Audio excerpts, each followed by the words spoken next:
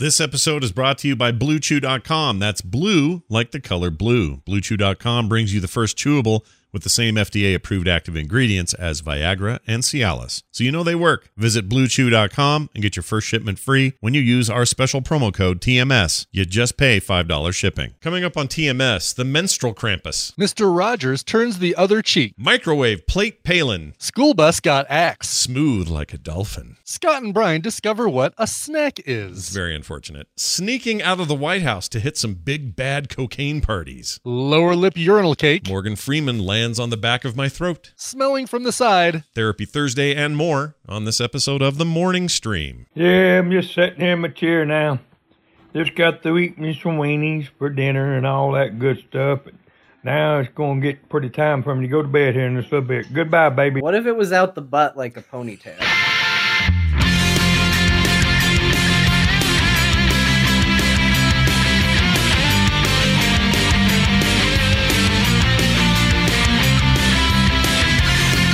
Curse your sudden but inevitable betrayal. This is The Morning Stream.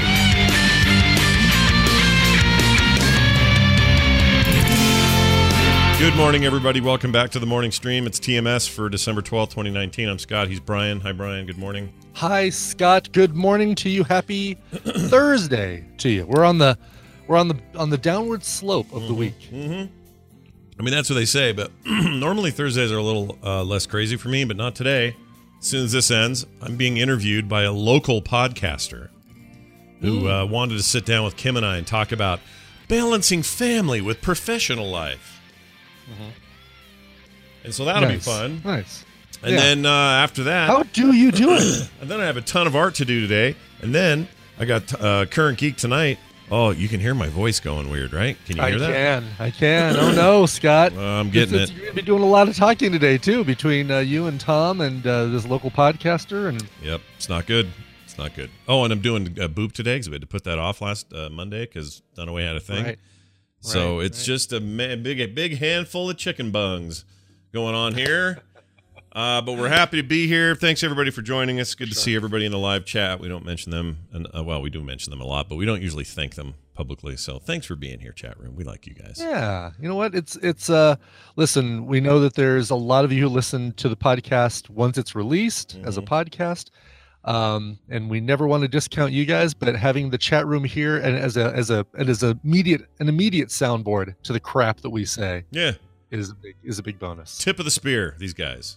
Right. That's what they are. Yes. And also, what else are you going to do in the morning? I mean, really? Just sitting around, got nothing to do. Come on. Exactly. What are you going to do? Watch Kathy Lee and Hoda? Yeah. I guess it's Bush daughter and Jenna Bush and Hoda. I didn't know that. Is that true? Yeah. Oh. Yeah. Kathy Lee left the fourth hour, the all alcohol hour of the Today Show to go do something else. I don't know what. And Jenna Bush Hager, I guess that's her full name. Jenna Bush Hager is now Jenna Bush Hager. Okay. I was hoping it was she married Hagar. Sammy Hager. Yeah, I was going to say.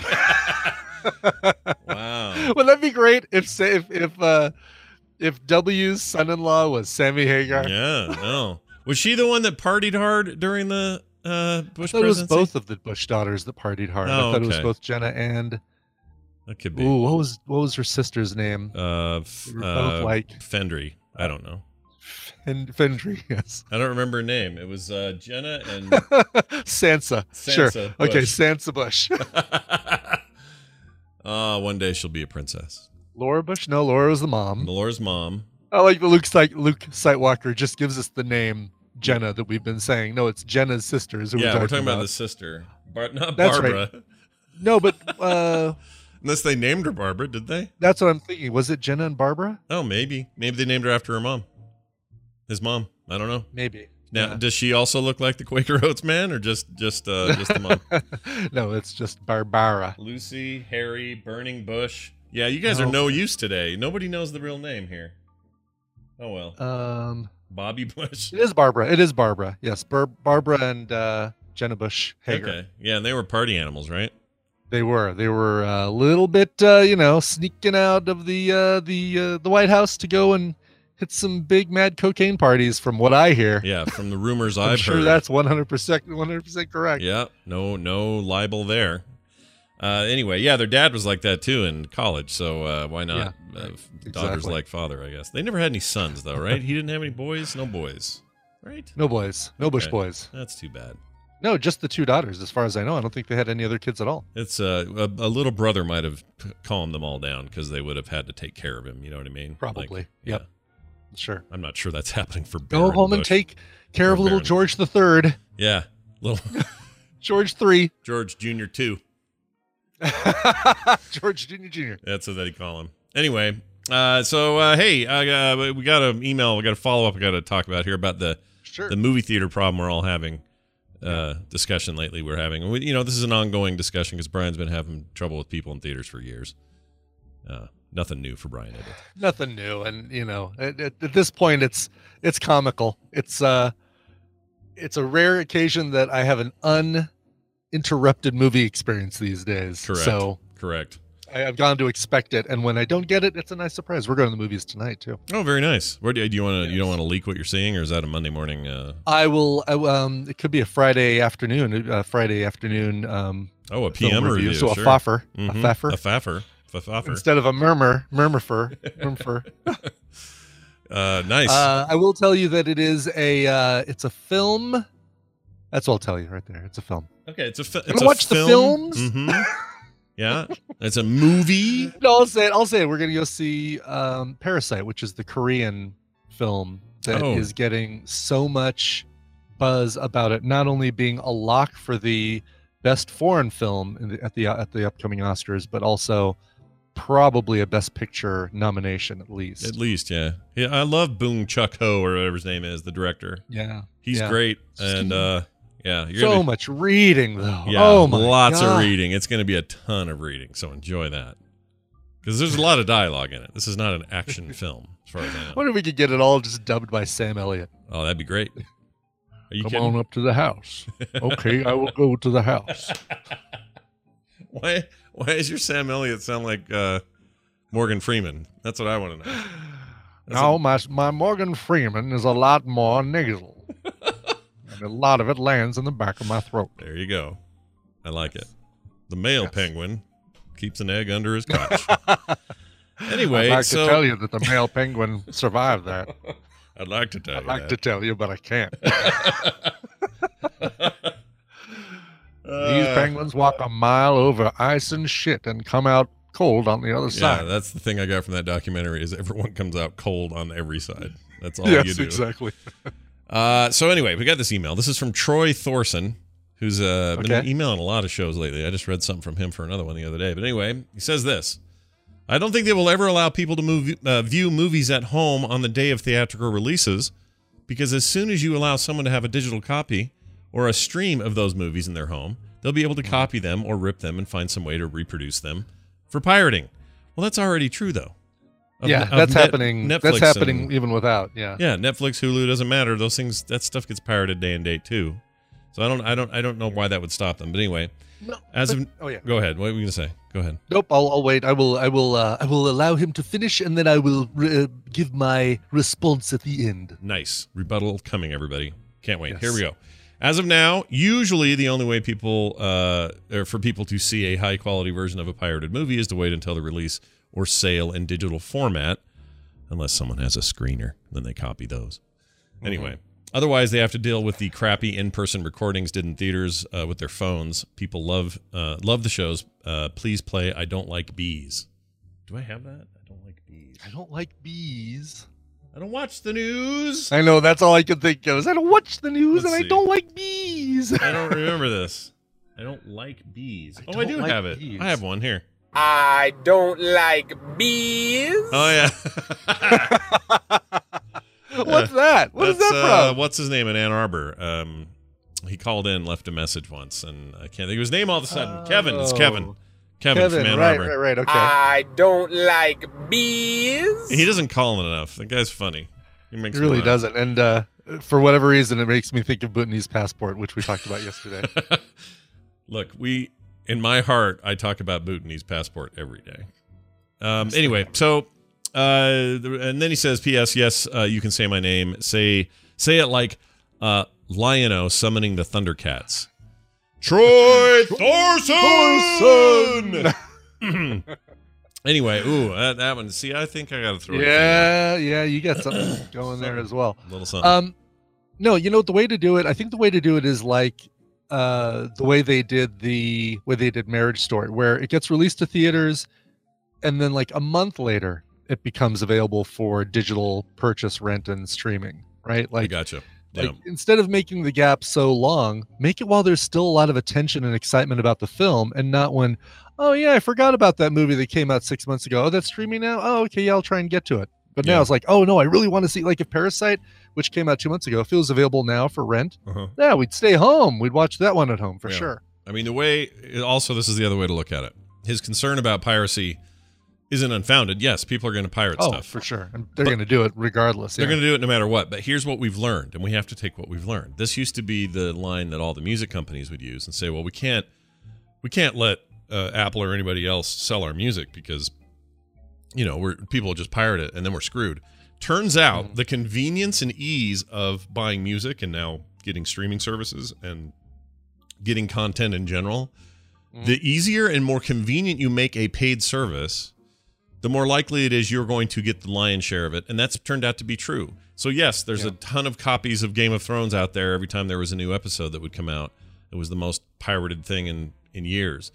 But that was just a reflection of the enormous success of their subscription services across both cable and streaming. So I'm telling you right now, the way you do this is not to be afraid of piracy. Piracy happens whether you like it or not. There's already copies of Jojo Rabbit around, or what's the one that just came out that you should have been in? Dr. Sleep. Dr. Sleep is already a thing that's available on a billion Plex servers. Why? Because someone got a hold of a screener and copied it. This stuff already happens. And yes, you're going to have a segment of people that do, but I'm telling you, there are more people that would go, oh, for $5 I can watch, or whatever the price is, I can watch Dr. Sleep, and it's only been out 2 weeks, and now it's available here. I'll do it here. And people will do it. It's not going to have Korean subtitles, or have a guy walking across every 2 minutes to go to the bathroom and get popcorn or something. Right. Piracy fears are real, and it's not like that's not lost money. It is, but it's not as pervasive as people think. And making an actually good quality service will net you more money than you can negate the losses. That's just been proven out over the last 10 years. It's worked out for everybody. So I wouldn't worry about that so much. But Brian's idea is good too. In fact, I would, if I were to guess what will probably start to happen, is something closer to what you said. Yeah, let it be in theaters for a month to capture the people who just can't wait for it to be available for buy, rent, or stream. Right. But still short enough time that it capitalizes on the excitement over the film. Right. Because like I said, stuff comes out and then I really want to see it in theaters. I don't see it in theaters and I totally forget about it when it finally comes to something streaming because the excitement for it's long gone. Yeah. I still haven't seen that Magnificent Seven remake because I was really excited to see it in theaters. Didn't see it in theaters, came to streaming. All right, catch it sometime. Yeah, you kind of just put it off. Exactly. I like that. If it was available a month later for $5.99 at home, oh yeah, for sure. I enjoyed that remake, actually. I know a lot of people think it was a little too by the numbers, but I enjoyed it. It was good. Listen, it's got Chris Pratt. Come on. Yeah, he's all right. Can anything be bad with Chris Pratt in it? Well, yeah, I guess so. That damn movie with Jennifer Lawrence where he pulls her out of a life pod before she was going to reach a planet and basically condemns her to death on that spaceship with him. That wasn't great. He also, Passengers, was it? And then that second Jurassic World movie was pretty bad. That was not a good movie. He's not infallible, but actually the people that I really liked that movie were not him. It was I forgot his name. Wait, people who were in that Passengers movie? No. In the Magnificent Seven remake.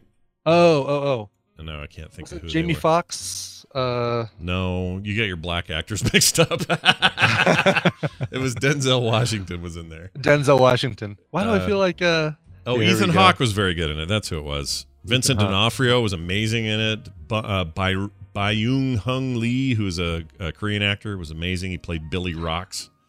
He was awesome in there. Yeah. Peter Sarsgaard was the bad guy. He was fantastic as that dude. I liked it. It was just a crowd pleasing good time. You know, it's not. They didn't do anything new. They didn't rewrite the script. It's all kind of exactly what you think it is. Modern remake of the Magnificent Seven, but I enjoyed it. And Antoine Fuqua makes cool movies. All right, okay. True dat. Yeah, true. Hey, that's what the kids say. They say true dat. They say true dat. So tell me about. So I had my little company Christmas party and indulged on some delicious sea bass over garbanzo beans. Went to a Mediterranean place is why we had that. But tell me about your night. What did you do last night? Well, listen to this. All So Kim has a group of kids. They're probably, I think they're 10, 11, all girls. They come over to the house and they make like crafts and do stuff on a weekly basis. Oh, that's cool. Yeah, and so Kim's knows these kids really well, and they're all going to be moving on soon. And so she, no. Well, I mean moving on as in, I don't mean like they're not going to die, they're not going to move. Oh, okay. They're moving on. They're getting older. They're going to not be in the thing anymore. So, what's wrong with these poor children? They're moving on soon. It's all moving on. Let's bow our heads now and sad tribute. Anyway, so they're over here, and Kim had a big Christmassy thing planned for them, which meant decorating cookies, and they were going to like do crafts and make little ornaments and just kind of go nuts with all that stuff you do around Christmas. So they're all doing that, and I go upstairs, and the food on available are things like carrot sticks. No problem, I can eat those. Some moderate potato chip selection. I can have a little of that, so no problem there. A couple other things here and there. Moderate, like how many different kinds of potato chips were? There were. I don't want to say there were display? 5 different bags, five different types. So there was like salt and vinegar, some sort of barbecue thing.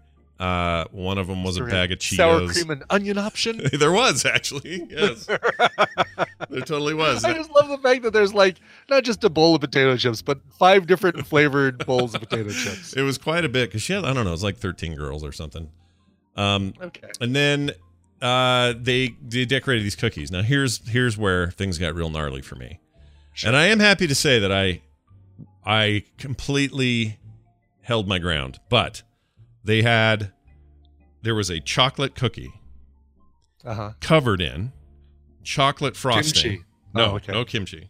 Chocolate frosting, and then on top of that, big chunky chocolate chips on top of that. That used to be, and still kind of is, my what's the thing someone's super attracted to? Your weakness, your dang dude, your Achilles heel, sure. My go-to for desserts, your kryptonite. Yes, my kryptonite. Gotcha. Okay, but also those negative things work because they're bad for me now, right? Like I'm paying for it now. But back in the day, if I was at a restaurant, and they said, "Oh, here's the dessert menu," my eyeballs would go, and it would land right on triple chocolate cake thing or whatever. It was always whatever the most chocolatey thing you have is, I'll eat it. And this is what one of those was, and it was big. And a year ago, I would have kifed it and horked it down like a maniac. And I was so close, Brian, so close. I actually, first time since I gave up sugar, actual temptation entered my head. And I looked at that thing and said, oh, what if I, like, kind of like that Bert and Ernie sketch where Ernie just eats a corner of the cookie. What if I just broke off a little piece of that? Yes. Oh, now it's uneven. Now we got to break off a piece on the other side. Yes. Oh, no, now we got to. Yes. Sure. And my head said, oh, you've been so good, you can just have this little thing. It's no big deal. Like, I really could almost hear a voice in my head, almost like a little guy in a devil suit on my shoulder saying, you're fine. Go ahead and have that cookie. It's not going to hurt anybody. And I didn't do it. I withheld. I was strong. I didn't eat it. And I weighed myself this morning. Mm-hmm. I am down another 2 pounds over last week. So wow. I'm now sitting at 18 total pounds lost since, what is it, 2.5 months ago? Mm-hmm. 18 down, baby. Dude, that's awesome. And still doing, are you doing 2-a-days on the workouts or? Still just one. One? I try to do more, but it just depends. Snow makes it hard because I like to do it outside. So Oh, sure. I'm not really a fan of indoor stuff, but I've been using this. So there's this really great boxing thing for the Quest. I think it's also on the desktop. It's not on the go, but it's called Shoot. Oh no, it's called Box VR. Just simple name. A boxing game called Shoot? That seems like it's poorly named. They really need to go back to the drawing board on that name. It's very bad. But it's called Box VR, and it is just what you think it is, except it's really, I guess it's sort of a game, but not really even a game. It's got a lot of music. The music does have a beat to it, so a lot of the boxing is to a beat. Okay. But you're really meant to just be working out. It's not supposed to be gamey in the sense, Right. like you're not punching Joe Glass or anything like that. Right, exactly. Or what's the one with Glass Jaw? What was the guy's name? I thought it was Glass Joe. Glass Joe. That sounds right. Glass Joe. I think so. Anyway, it's to the beat of all this music, and what it is it's you inside of a giant gym, and your controllers are what are they called? Gloves. The boxing gloves. Okay, yeah, boxing gloves. And the things, these balls of light are swooping from way in the distance out toward you, and the ones that are just balls of light, you match the color with the glove you're wearing. Oh, cool. So you have to hit it at the right point, and then you punch with the left, punch with the right. Sometimes it's like a bunch of right jabs in a row. Sometimes it tells you to move your feet, so you shuffle your feet this way, shuffle your feet that way. Yeah. Then they have uppercuts and sidewinders, I guess you'd call it. Or no, what do you call a roundhouse? I guess roundhouse. That's it. And those come in the form of those balls, except there's like a little 3D path behind it that shows you the path you need to take to hit it. If you hit it head on, it won't work. Then there's ones that just you have to dodge, so a lot of juking and jiving and get down, move, that sort of thing. I thought this would be simple and no big deal and not that big of a hard of a thing. Oh my gosh, I'm a sweaty freaking mess. It's hardcore, dude. Really? Oh, cool. Yeah. Good. I'll see another thing that's leading me towards just picking up the Quest. Yeah, it's very good. Jumping on it. And that, honestly, if you play Beat Saber on Expert, you get the similar workout. But there are a few things on there that are workout. I think Ninja Steve said, "Oh, would you call this beatboxing? Like Beat Saber, but with boxing? That's really clever. Beatboxing." Yeah, beatboxing. Nice job. Also, it says here. I found a really good website for people who are looking for VR workout stuff, and with the Quest and to some extent the Go, it's like a nice. It's nice to have wireless, solutions so you can do a little more workouty stuff. But anyway. I found this website called VR Fitness Insider, and all they do is cover VR stuff that is fitness related. There it is, right there. They'll do games too. Cool. They'll do games, but they'll look at the game from the perspective of how much are you moving around in this thing. Are you just sitting there doing nothing or whatever? Like today or on the 2nd, they put up an article called the 10 best leg workout VR games, and they just go through all of those. They do an Oculus Quest Fitness Games complete roundup, which is where I found this boxing game. Yeah, they rated that one really highly. They've got a similar one for the Go, maybe. Yeah, I don't know. Let's see. They have a hardware section. Let's see. I'm scrolling through all that. Yeah, I'm not. Might have to just use their search in here and just say, okay, Oculus Go, and see if they've got a. Oh, there's an actual boxing game called Thrill of the Fight where you got to fight an ugly dude. That could be fun. He's really ugly. just an ugly dude. But anyway, it's that's cool. Can't find yeah, that. There's really not saying much about. There's not much on the Go in there. Yeah, that's unfortunate. No. But part of that is because the Go doesn't have any kind of 3D space stuff. It's like a stationary thing, so you can't really move. I will say though, I am loving VR Zoom. The thing I'm just so addicted to one particular game in there where you're driving around this burned out Russian village in this place called Winterstan, and it drops you in the middle of this big tank arena, and other tanks pop up, and every wave is like they add a tank, so you've got 3 tanks in the first wave, 4 tanks in the next wave, and the faster you pedal, the faster your tank moves. You're rounding corners, shooting these things, and they shoot you, and you got to go pick up power-ups and stuff like that. It is, It's basically a very well rendered battle zone. I'm loving it. So do you have the sensor thing, the VR zoom sensor on your bike, or how do you do that? Yes. Okay. Yeah, there's a VR zoom sensor that goes on the arm of one of your bike pedals, and as you as you pedal, obviously it tracks. It's got like a little gyrometer or whatever, a accelerometer that figures out how many repetitions it's getting. It keeps track of those in a little thing up top.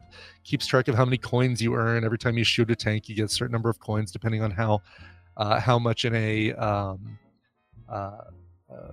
streak you are, how many times you've gotten it, or how many tanks you've shot without misses. And then you drive over and you pick things up. And basically what I do is I have my AirPods in. I'm listening to Apple Music playlist 2019 pop and crap like that, just stuff that's a little bit more exciting. And I'm shooting tanks for 30 to 40 minutes a morning, and I'm loving it. That's it's pretty just cool. So yeah.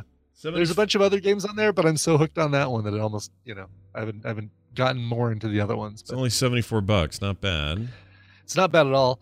And so the membership they have a free tier, and you're just using that, right? Or are you doing the?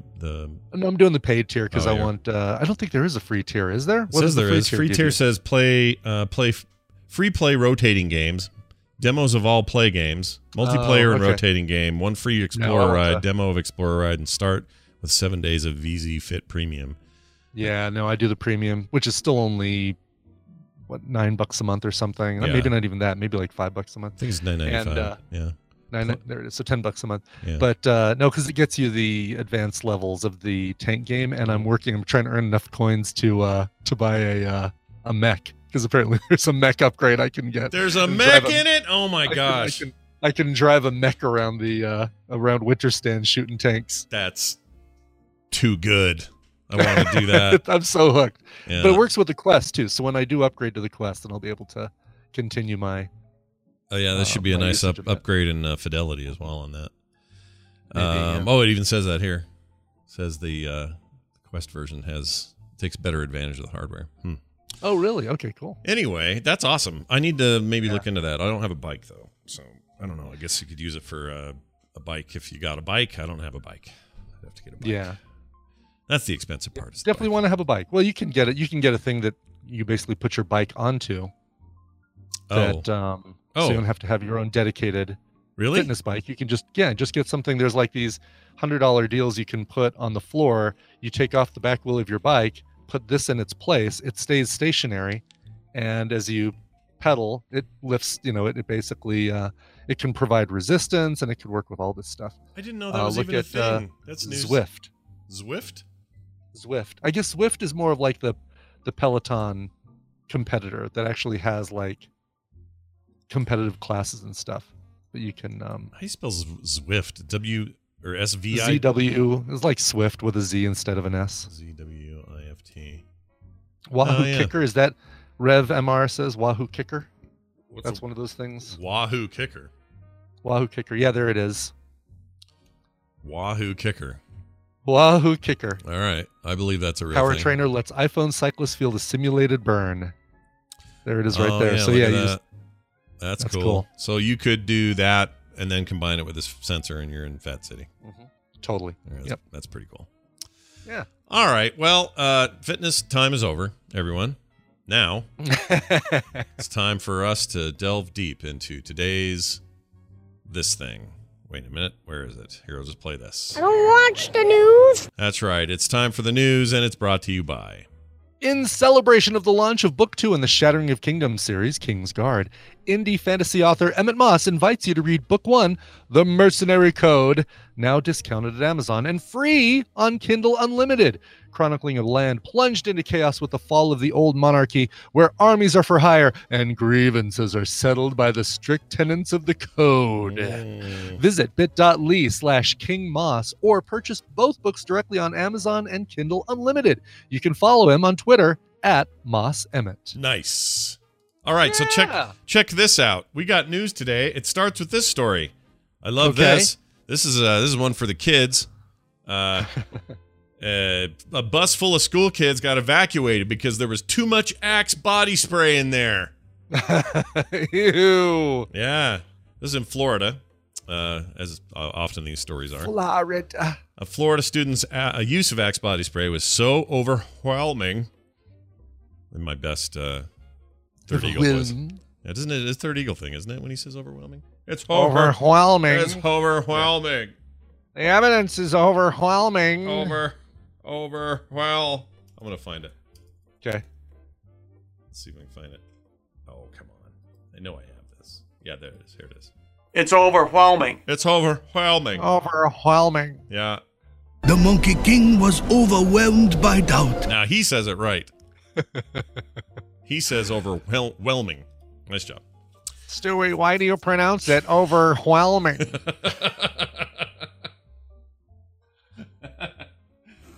We should always check in to see if he's streaming when we're doing the show. I guess we should. Just for funsies. Sure. Yeah, you look him up while I read this. Okay. All right. So, a Florida student's use of Axe body spray was so overwhelming that a school bus had to pull over and call for help. They thought something was wrong. The driver did. Students were asked to get out of the bus in Manatee County.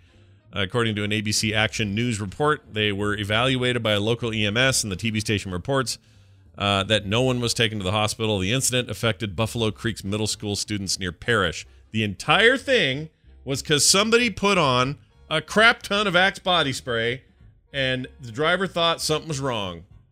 Nope! Just stinky body spray. Pulled over and called for help thinking something was wrong. Yeah. I mean, you could tell it's just friggin' Axe body spray, right? I would have thought so. But this guy thought it was like a chemical or a leak. Or it's a dirty bomb. Yeah, something like that. Who knows? All right. New dirty bomb fresh scent available from Axe body spray. What's the uptick on Third Eagle? Is he doing anything? He streamed an hour ago for 38 minutes. We just missed him. Like he finished up right as we were starting. Damn it. Is it one of his daily, it's his rosary things? Yeah. Okay. Pray for Donald Trump. He asked for no quid pro quo. He asked Zelensky for nothing. He wanted nothing.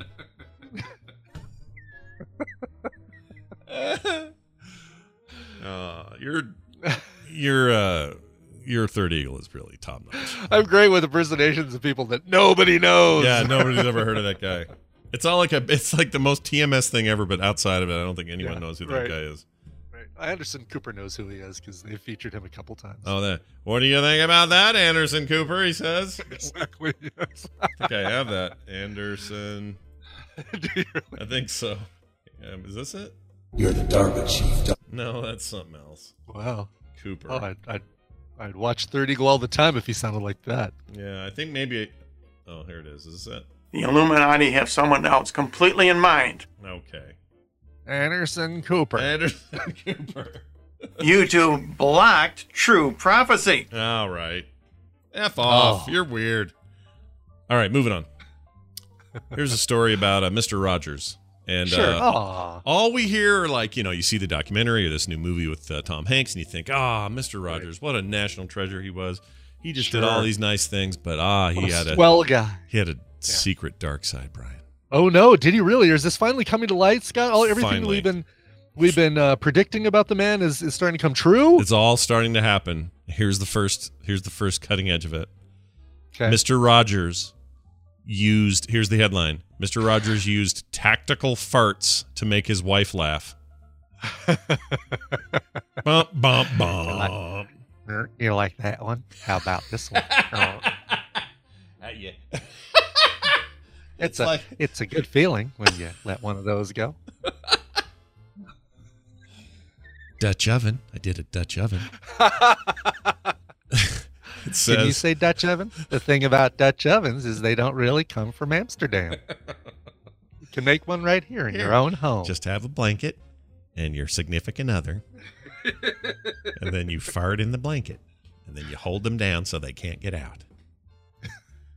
What do you think, Mr. McFeely? I like every part of. It'd be great if he did work him into his songs with his wife. Oh, it'd be amazing. Anyway. And sure, when he uses tactical farts, it's all cute and funny. When I use them, I'm a gross pig. Yeah. Thanks, Tina. Yeah. Thanks a lot, Tina. Says it's no secret we're big fans of Fred Rogers around here, says this article, but from his no BS philosophy to his ability to communicate with his young audience, and also his snackability. What does that mean? Anyway, what does that mean? His snackability. His snackability? I don't get that. And yes, his snackability. There's a lot to like about the guy. Snackability. I don't know. I don't know what makes him snackable. I don't know either. Did Mr. McFeely come in the house and lick him once or something? I don't know what. I guess he makes snacks during his show. Like, does he make? Here's a delicious apple slice with a piece of cheddar cheese on top. I don't understand that reference. It's weird. I don't know. Snackability. Rainbow Bright says he likes snacks, but I don't know what that means. Anyway, we now have what? Clover North says calling someone a snack is a crappy new term for sexy. Please tell me that's not true. Is that really true? That's stupid. Oh, Pops and Recline pointing us to an Urban Dictionary. It looks good at the moment. Look at that snack. You know what? You know what? I don't like that one bit. I would like to register a complaint. Yes, exactly. Could we stop this before it turns into flossing or twerking or anything like that? Could we stop it? Just nip it in the bud? No kidding. Here, I'm gonna play their voiceover version of this here. Snack. Is that the guy who did it? Snack. Can you do your own when you submit stuff? Can you do your own words? I guess you can. Here's another one. So this one says it's an attractive female. Quote, do you know how many snacks live in this dorm? Too many. I'm not going to lie, Chris. Your sister is a snack. Shut up. That's how Chris... That's when Chris punched that guy. Yeah. Yeah, I don't like that. Don't like it. Is there wait, do they read out GURP? Hold on, I got to look. Oh, sure. And if not, you can. Yeah, that's true. I can. Oh, there's no readout for GURP. That's too bad. Oh, cool. Submit your own. All right. GURP! Can you do that even? This is so old, maybe, because this is like 2009. Oh, yeah, 10-year anniversary of GURP on Urban Dictionary. Still says... Happy 10-year 10th anniversary GURP on Urban Dictionary. The best orc hunter of all time in World of Warcraft. The usage is, GURP killed 1 million mobs with one shot. That never happened, and I am not the best of anything. No. So this is a lie. That's how lore gets started, Scott. Yeah, my own headcanon. Anyway, it says here, we can add it to the list. Mr. Rogers thought farts were funny. We have this tantalizing piece of information thanks to Joanne Rogers, his wife, from 1952 until his death in 2003. They were married a long time. They were. She's become something of a legacy protector since she lost her husband, and part of that role is serving as a consulate consultant is what I meant on Rogers projects. Like it's a beautiful day in the neighborhood. The writers read the transcript, Scott. Read the transcript. Why did I say consulate? What is that about? I don't know. It still looks wrong in my head. The writers of that film approached Joanne to get her blessing on the project, which tells the story of journalist Tom Junod's relationship with Rogers, played by Tom Hanks. Noah Harpster, who co-wrote the film, says she really only had one request, that we not treat her husband as a saint. Joanne also wanted the film to portray her husband as the funny, down-to-earth person he was and not the sort of saintly figure he's become or remembered as. She told the paper that Fred's go-to way of making her laugh was farting. Here's the quote. He would just raise one cheek and he would look at me and smile, Joanne told the paper, cracking herself up as she remembered it. I don't like to think of that. You don't like to think of Fred Rogers' butt cheeks? Yeah, lifting the cheek up. I know. Gross. Yeah, exactly. I don't want to think. I want to just imagine that under that cardigan, he was basically built like a Ken doll. Right. Like no genitalia, just basically smooth like a dolphin. Yeah, I mean, this is we no one's ever really thought of such a thing with Fred Rogers, but I have to admit, this story makes me like him even more. So, well done. I like him even more that he's even more human. I do too. Yeah, exactly. Yeah, that's pretty great. I just can't imagine like the conversation that goes on around that. Did you hear? Oh, that's a smelly one. Like, I just can't visualize. Honey, you got to stop making lasagna. Every time you make the lasagna, I got the... She who smelt it, dealt it. Beans, the magical fruit. The more you eat, the more you toot. Gotta go to work. Anyway, there's that story. All right. Hey, here's a weird thing I found today. Sure. Okay. Meet the Englishman, or Englishman, depending on how you want to say it. Sure. Who decided to tattoo himself entirely black. Okay. So he went in there and had people like tattoo him until he has no skin left that isn't tattooed. Oh, wow. No kidding. And it doesn't look right. You know, like a black person. Yeah. They've got this lovely sort of, lovely tone to everything, right? Everything looks right. But let's clarify. I mean, he's not necessarily trying to turn himself into an African-American person. He's just trying to turn himself into a black person. Correct. Like he's trying to black himself out, not trying to make himself look like. But yeah, he's not. This is not a race thing. He's not trying to achieve a different race, but he has. He's basically trying to redact himself with a Sharpie. Kind of, yeah. In a weird way, I think you're right about that. Here's a picture of him, guys. There you go. And he's doing that whole like lip thing. Yeah. There you go.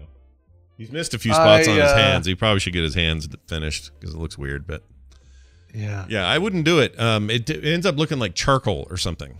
Like he looks burnt. You know what I mean? Like that face in the one where he's doing the selfie in the mirror. He looks like he got burnt real bad. Yeah, like a marshmallow. And he's got a grill. Yeah, I don't like. Oh man, the whole hockey puck in the lower lip thing. I mean, no judgment. I just can't ever think of a world I live in where this makes sense for me.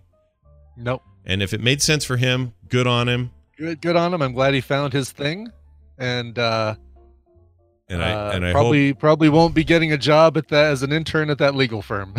Probably not. Probably a good warehouse gig somewhere. That's right. But if he's a tattoo artist, I think he's in the perfect line of work, and somebody can just point to him and say, "Yep, this color right here is what I'm looking for on my for my teddy bear holding a bunch of balloons. I'm looking for this color right here." That thing in his lips. Can someone explain that to me? What is that? The big looks like a urinal cake. What is that? It does. I mean, it's like one of the I don't know the African tribes that do it, but the African tribes that do that sort of lip stretching thing. And they do that Same just as as like the ear stretching, and they do the rings around the neck to keep elongating their neck. Right. Yeah. But urinal cake, I think, is as accurate a description as anything. It looks like you're looking down at in the urinal at a fresh lemon French scented urinal cake. That's right. Oh, and his nostrils have that whole thing going too. Yeah. Wow, look at that. Right. The sides he's got. I don't know what he's got. Are those stretchers? Those are gold stretchers. Oh yeah, stretchers in his nose and under his bottom lip. What if you have to sneeze or like? I don't know. What if you had? Well, how do you drink? Yeah, how do you drink? Like, do you just pour it on the urinal cake and then tip your head back and it just kind of goes down the gullet? Yeah. Do you, when you smell things, how do you smell them? From the sides now? You've switched to smelling from the side? These are just things I'm asking, right? I don't know. I guess you have to use a straw. I don't know. I don't know either. You know what? If he would be willing to come on, I'd talk to a guy like this. I'd love to know more about why you do this, what your motivations are. Sure. Because you've really gone. If we could understand him with that thing in his lower lip, sure. Yeah, that's a good point. That's got to affect your ability to enunciate clearly. Oh, this picture. If you click on his Instagram images, they're even more intense. Oh no, really? Yeah. Okay, I'm gonna. Yeah. Wow. Let's see. Where is his Insta link? Down low, you'll see below? A bunch of Instagram. Oh, there it is, right links, there. And ooh. Oh wow, the nose thing is crazy. Now from that side. And then how does he get the whites of his eyes black like that? I don't know. That must be contacts, right? Or maybe I heard this was a thing. You can tattoo the whites of your eyes, right? Isn't that a thing? Exactly. Okay. Yeah. Tattoo eye whites. Let me look this up real quick. This is a thing I saw somewhere. Oh yeah, there we go. A lot of people say don't do it because it can. Sure. You can be blind, but it's a thing you can do. You can get tattoos in your eyes. It's called scleral tattooing. Okay. It's where that's Scolari guy from Bosom Buddies does all your tattoos. Peter Scolari. Yeah. Scolari tattooing. There's a lot of tattoos that I think you should wait a couple days before you take a picture of it because they've got that red puffy skin around them that's like that just makes it look so painful. It's like, oh no, just wait a couple days. Yeah, give it some time. A lot of topless shots with tape over the nipples, the boobies. Yeah, here you go, chat. There's an eye getting tattooed. Oh, holy Moses! Here, Brian, I'll put it in our no. channel. There you go. Take a look at that right there. Yeah, I need to put that. Look at that. Look at that blue. That's what he's done. He's had that right there done. Why would you do that? Why would you do that? Why would you ever do that? And Nope. Let's move. Can we talk more about the Axe body spray on the school bus? Yes. Oh, instead I'll tell you about this.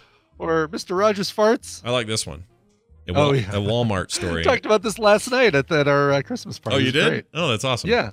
Well, Walmart is apologizing today. They're feeling kind of bad. They want you to know they're sorry because they put a sweater up featuring Santa with cocaine. Walmart has apologized for adults-only Christmas sweater on its Canadian website. Happened up there in Canada. They said sorry about that, they said. It appeared to depict Santa with cocaine. According to a report, the retailer pulled the holiday outfit, along with several other risque seasonal sweaters, on Saturday after they caused a stir with social media users. We got to stop acting like it's news that something caused a stir with social media users. Exactly. That's like saying the rain made the ground wet. Right. It says here, these sweaters sold by a third-party seller on Walmart.ca do not represent Walmart's values and have no place on our website, says the spokesman of the outlet. We will remove these products from our marketplace. We apologize for any unintended offense that may have been caused. I mean, how else do you think he visits all those houses in one night? Right. Exactly. It's the cocaine. Yeah. It's not on amphetamines. It's got to be on coke. Oh, look at that. It's a Santa. Oh, that's kind of funny. Here, chat. This is a funny sweater. Oh, the shirt, yeah, it's not the bad. Let Snow shirt. So it's the little Santa Claus sitting on the table. It's crudely drawn. Well, it's not great drawn, but he's sitting he's sitting there with a big pile of cocaine balls or something. I don't know what the cocaine balls, like the lines, sure. Maybe the straw. Maybe the joke is it is snow. But it's obviously making a joke about cocaine, but it's like he snorts snow. You know what I mean? That he's actually snorting snow and not cocaine. I see what you're saying. Because Santa Claus would snort snow, not cocaine. I think maybe is going on there. But also maybe... Oh, there it is. Better shot of it, guys. I mean, whatever. I'd wear that. Would you really? Doesn't bother me. Sure. So crudely drawn. Oh, it's not great art. No question. No. It's bad art. Yeah. Now though, it is going to become like the blue dress, gold dress. People are going to now want to buy it. It's going to create a demand for it because of its viral ability or viralness, and the fact that now a place is refusing to sell it. Yep, that's what happens. I mean, I don't know where else you can get it though. I'm not sure it's a thing you can just go out and get. I imagine you can find it at Hot Topic or Spencer's or. Probably, yeah. Do you remember? I wish I could get my microphone over to the cat right now because he's in the perch. Oh, I want to hear this. So much. I want to hear this. Oh, I know. I wonder if I can. Hold on. Can I join our call on my phone? You totally can. I think you don't. It'll even let you do it, even though you're the same user. Really? Okay. I think so. I can do this. Let's try this. All right, you guys. You guys, this is intense. This is big stuff. Here, let me get something intense playing. Well, that's not it. That's not what I want. All right. Is it still? Oh, it moved me over here, but that's all right.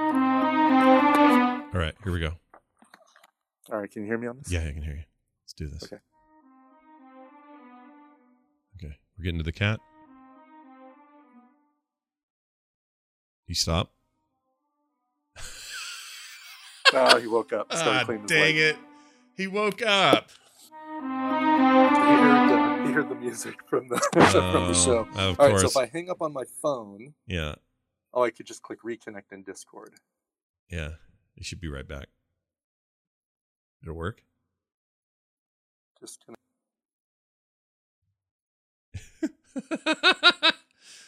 We're learning a new thing here that we could do.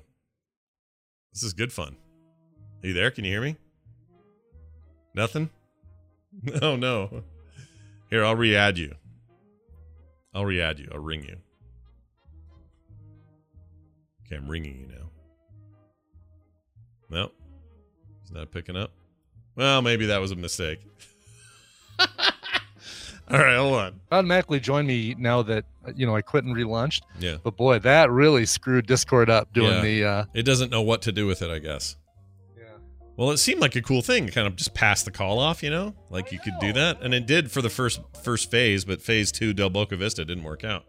It did not. Trying to come back to that? Boom. Dead. Next time... Oh, I know what you should do next time. You should just record it on your phone. Yeah, that's what I'll do. And then I'll just bring send it you over. a recording. We can play it over the show. Yeah, we'll do that. I like that. Mm-hmm. It's really funny, though. Is he dreaming or something? Must be dreaming. He makes that noise a lot when he sleeps. It's really cute. It's so sweet. It's almost like a snore, but not a snore. Yeah, it's not like he's twitching and like having, kitty dreams. But he just makes noise when he sleeps. Kitty dreams. Kitty dreams. What do they dream of? What do they do? All right, we're going to Licking their butt. We're going to take a break. I wonder what cats dream about. I wonder if they dream about that kind of stuff. Like, do cats have dreams? Because I seriously wanted really to know. Right? I do. Do they lick their butt in their dreams? Do they? I bet it's chasing and catching mice, eating a bird. Could be that. Yeah, could be that. Yeah. Probably is that. We're going to finally one day we're going to get a technology that lets us basically mind meld digitally somehow with an animal, so that we can feel what an animal feels and thinks for some period of time. Oh, that'd be great. I would love that. I would love to know what's going on in their heads. Is it just pure chaos? Is it only instincts? Is it more than that? Like when they cuddle up to you as a dog, do they really do it because they like you, or is there something else going? Like, what's their motivation? If they just, when they lick you, is it because you just taste like salt, or is it because they love you and they want to? Yep. I would pay. I'll tell you what. If somebody said to me, Scott, I will let you be in your dog's brain for a half an hour for $1,000, I think I'd do it. I think I'd do it for $1,000. Yeah, sure. I don't think I'd do it for more than that, though. More than that, stupid. I'm with you. All right. Real quick here. Let's take a break. When we come back, Wendy's here. We're going to talk about doing acid, man.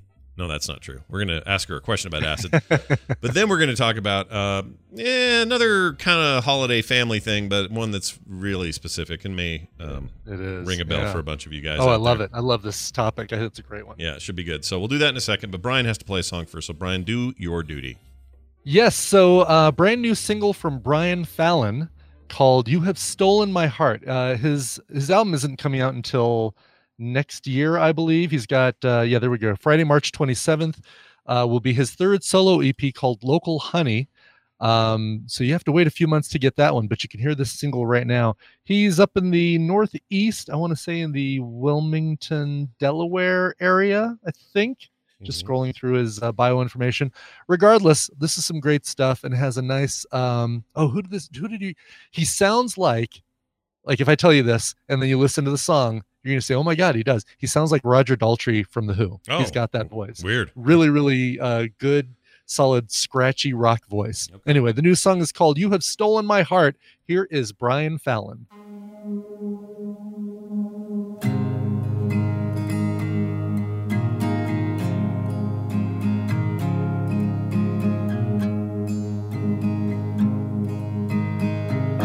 I don't know if you know, but I feel you in me. Inside of my ears, inside of my bones. I remember the colors in your mysterious eyes. Part of me stays in the room where we met, and everything slows at my breath as I watch you fall across the floor. And the night came as it went. I could swear that I knew you before.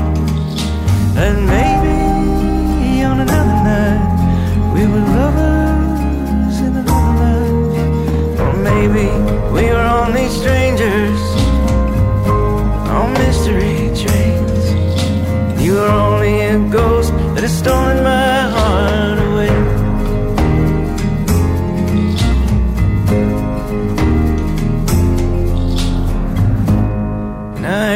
always wondered if I knew you before. Feel like I had enough time on my hands. I know that you're with me. Still I have this fear. One day I wake up, you'll be a dream. 'Cause everything slows at my breath, and I watch you float across the floor. And the night came as it went. I could swear that I knew you before. And maybe on another night we were lovers in another life. And maybe we were only strangers on mystery trains. You were only a ghost who was stolen my heart away.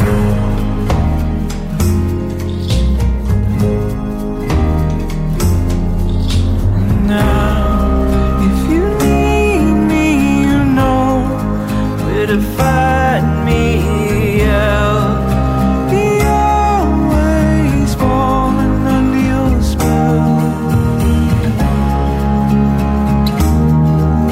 And everything slows at my breath as I watched you float across the floor. And the night came as it went. I could swear that I knew you before. Like maybe on another night we were lovers in another life. Or maybe we were always strangers on mystery trains. You were only a ghost that has stolen my heart away.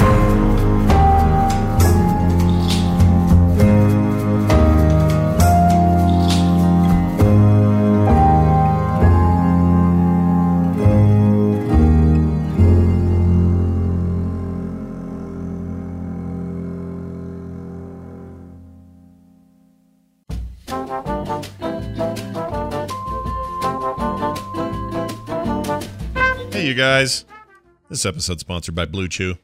Remember the days when you were ready to go? Remember that? Well, now you can increase your performance and get that extra confidence in bed. Listen up. BlueChew.com. That's blue like the color blue. Blue Chew brings you the first chewable with the same FDA-approved active ingredients as Viagra and Cialis. You can take them anytime, day or night, even on a full stomach. And since they're chewable, they work up to twice as fast as a pill. So you can be ready whenever the opportunity arises. If you could benefit from more confidence where it counts, Blue Chew is the fast and easy way to enhance your performance. Blue Chew is prescribed online by licensed physicians, so you don't have to go to the doctor's office or wait in line at the pharmacy. And it ships right to your door in a discreet package. They're made in the USA, and since Blue Chew prepares and ships direct, they're cheaper than at a pharmacy. And best of all, there's no more awkwardness. Right now, we've got a special deal for our listeners. Visit BlueChew.com and get your first shipment free when you use our special promo code TMS. Just pay $5 shipping. Try it for free. Blue Chew is the better, cheaper, faster choice, and we thank them for sponsoring the show.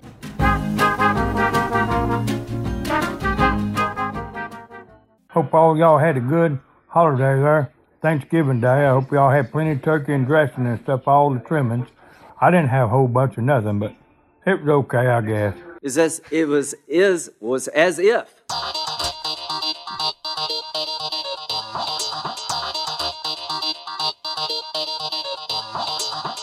Sit down and listen, punk. This is the Morning Stream.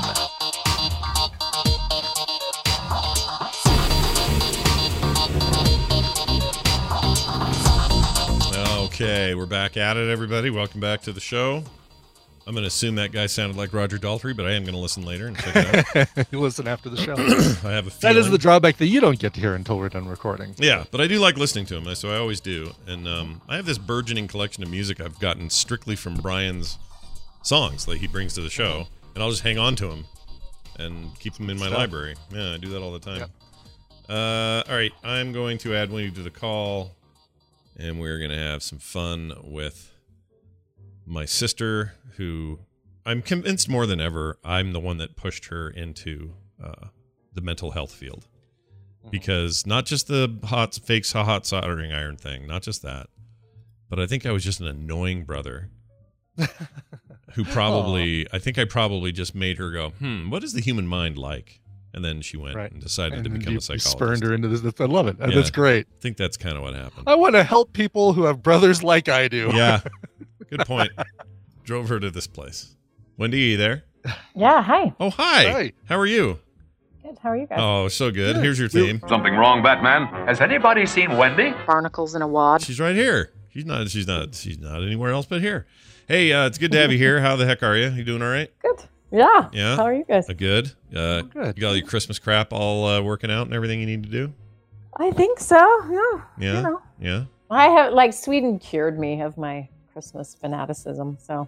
Oh. Yeah, I'm way more chill. It's good. I used to have, Christmas bought, wrapped under the tree by October 31st. Oh, wow. Not so much now.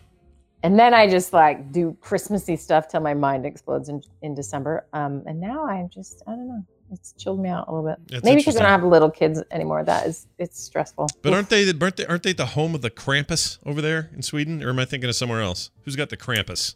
The Krampus. That's is that Finland? Germany? Oh, are you talking about? Is it Denmark? Maybe they got the evil Krampus who comes and steal your kids. The little Yeah. No, that's not them. Central European folklore. Gotcha. Okay. By the way, Sweden, they love Christmas. Don't get me wrong. It's just everything in Sweden is measured and normal. So it just helps. Oh, I see. Here are all the countries that believe in or that talk about Krampus: Austria, Bavaria, Croatia, Czech Republic, Hungary, Northern Italy, Slovakia, and Slovenia. Wow, just Northern Italy. That's weird. Okay. They say just Northern Italy. Yeah. All right. We got to watch that. Were we watching the Krampus for our film tag? We're not because it's not streaming anywhere, but as soon as it's streaming, I don't care what time of year it is, we're watching it. We're watching the Krampus in spring if we have to. Whatever, if we have to, yeah. I'm excited. All right. Slavic in origin, says Dice Tomato. Interesting. Is your first thought she's got the menstrual Krampus? The menstrual Krampus. Yeah, I like that. That's my first thought. Why are we talking about Krampus? Yeah, because they got the menstrual Krampus. That's the plural of Krampus. Menstrual Krampus. It's like they said in that guy in jail in was it Raising Arizona says sometimes I get the menstrual cramps real hard. That's my favorite line. It's pretty good. Anyway, Wendy, it's good to have you here. We're gonna go for it and talk. But before we do, before we get to the topic, I have a question for you that came from another. Oh, I have that line. Hold on, I'm going to play it. Well, sometimes I get the menstrual cramps real hard. All right, that's the guy. I forgot I had that. Anyway, I was going to... so I was talking to my buddy Bo Schwartz on another show I do last night, and he wanted me to ask you if it's true that psychedelics in the form of, whatever name you want to use, acid, mushrooms, what's the PCP, that sort of stuff, is it making a therapeutic comeback? Because there's a lot of baby. Oh, that's interesting. Okay, so exciting. So psilocybin. Psilocybin is what the adults call it. Okay. All right. And you won't be able to spell that, so you'll have to look that up. Yeah. Anyway, psilocybin is like magic mushrooms would be the street term. Anyway, back in the day, there were some early researchers in the 60s who were, doing a lot of this stuff and having a good time. And, the whole counterculture stuff sort of won over and it became a little too recreational. And so a lot of the research was sort of, it had good beginnings, but credibility and lots of other problems. So really, we just put it on a shelf and then pumped out Ritalin and antidepressants for the next 30 years, 40, 50, so many years. Anyway, so what's happening now is Johns Hopkins is kind of the leading place where this is happening, but they're studying lots of versions of this, but microdosing of psilocybin, so microdosing of mushrooms for the treatment of depression and anxiety, and it's wicked effective. Really? And you're not walking around high. Right. But it's really pretty effective. So lots of research is coming out. Tim Ferriss, you know who that guy is? That sounds the drummer for NXS, if I remember correctly. He's the drummer for NXS, is it? I don't think so. There is a drummer for NXS named Tim Ferriss, or guitarist for NXS named Tim Ferriss, but Tim Ferriss, different guy, I'm sure. Yeah. Tim Ferriss is that 4-hour work week guy. Oh, right. Yeah. So he's just like super driven. He's got his podcast. Anyway, he is, using his own money and raising money to pay for some of these studies because he's had his own experience with them and benefits, and lots of people are finding that this is sort of a thing. Unfortunately, got hijacked many years ago and could have really benefited some people. So anyway, so for example, ketamine, you guys are familiar with that? Yeah, ketamine. Mm-hmm. Yeah. So ketamine, of course, is we call it a very dangerous. We call it K. We call it K. A very dangerous street drug version of that. But what they've started to do in hospitals and different psychiatric places is they have an emergency ketamine drip for folks who are suicidal.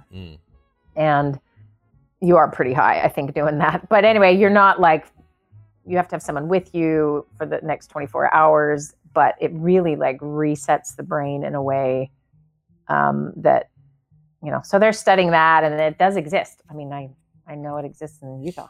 Oh yeah, I've heard of it they're here. Very careful, and sure. It's regulated very closely. Super controlled stuff, but yeah. Super controlled, but also like incredibly beneficial to stop acute suicidality in its tracks. Usually, it takes someone hospitalized a couple days, other medication, lots of watching, and it takes a while to get out of that brain state. But ketamine does it quickly. So anyway, it's it probably freaks people out to hear about, and they're like, "What?" That's just because culturally they've been trained to think that this is some evil thing from the '60s, and they just right. And so and of course, it's not everyone's sitting around getting high. It's medicinal doses, small doses that are kind of what it does to the brain. So if I went in, let's say I went into a doctor, says, doctor, the PTSD and the depression, I don't know what to do.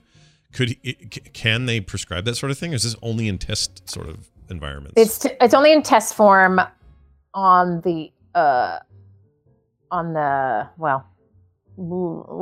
okay, so sort of regulated, and everyone has agreed that it's existing. Just like if I said, hey, before marijuana was legalized, do you think anyone did it or smoked it or had access to it?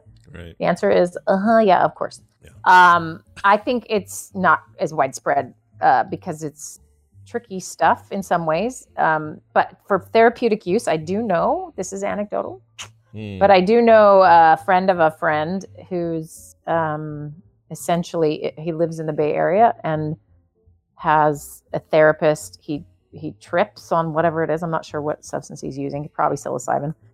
And the therapist is with them, and he has whatever experiences, and then that's whatever comes out of that experience, that's what they work on for the next couple months in therapy. So it's kind of like it speeds up the therapeutic process.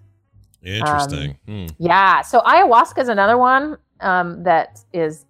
ayahuasca is for like the hardcore because it's not fun. Like the other stuff, really? Like it's bad. Cool. It's like a bad trip. It takes you on kind of a bad trip. Yeah. Oh, and the best trip of ayahuasca is probably always considered a bad one on any other drug, because often you're vomiting and often you feel very ill afterwards. So it can be not pleasant at all. Yeah. But I did have a client years and years ago who had very difficult childhood and very abusive, messed up family and life. And suddenly she's like getting Peruvian ayahuasca on the streets of Salt Lake somehow. Oh, wow. And then she'd come in, and the first time, I was blown away. It's as if she had done a year of therapy between our visit. Weird. It was crazy. Weird. And what it does is it takes your central processing. How our brains typically process information is kind of in the median of the brain. So if I scanned your brain while we're doing therapy, Brian, you'd be lighting up kind of in the central part of your brain. That's where we process most of our life experience.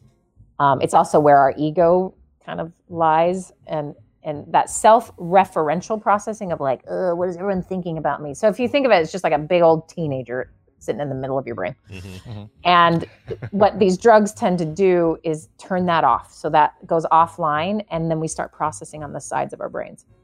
So a lot more activity on the tissue on the outs, on the side, left, sometimes one side over the other.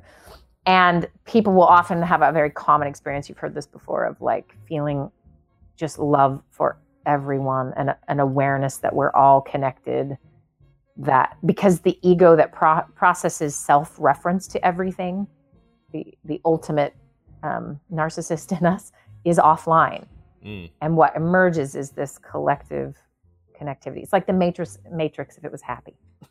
You know what I mean? Anyway, so it's pretty fascinating. So what happens is she would be able to just like dig super deep. She'd be shown a vision of like the bull crap that her family pulled over her, and she had no idea really. She could just see it and feel it. And the words it's not even words. I don't know how to describe it. And then she'd come in for a session and man, we would plow through stuff. So I am, I don't know if I'm torn. I'm excited to see where it goes. I think if it's regulated well and I think it sounds like the kind of thing that's it's rife for abuse, like any controlled like substance. All things. But there is some value though, I think, in backing off the demonization and getting closer to what is this thing that grows naturally? Why does it do what it does? How can it be helpful? If it's not, okay, fine, let's scientifically get to that end or to the other end, which is that it is like that's a valuable human endeavor. It is. And I should clarify, drug and treatment resistant depression is where they're finding the most success.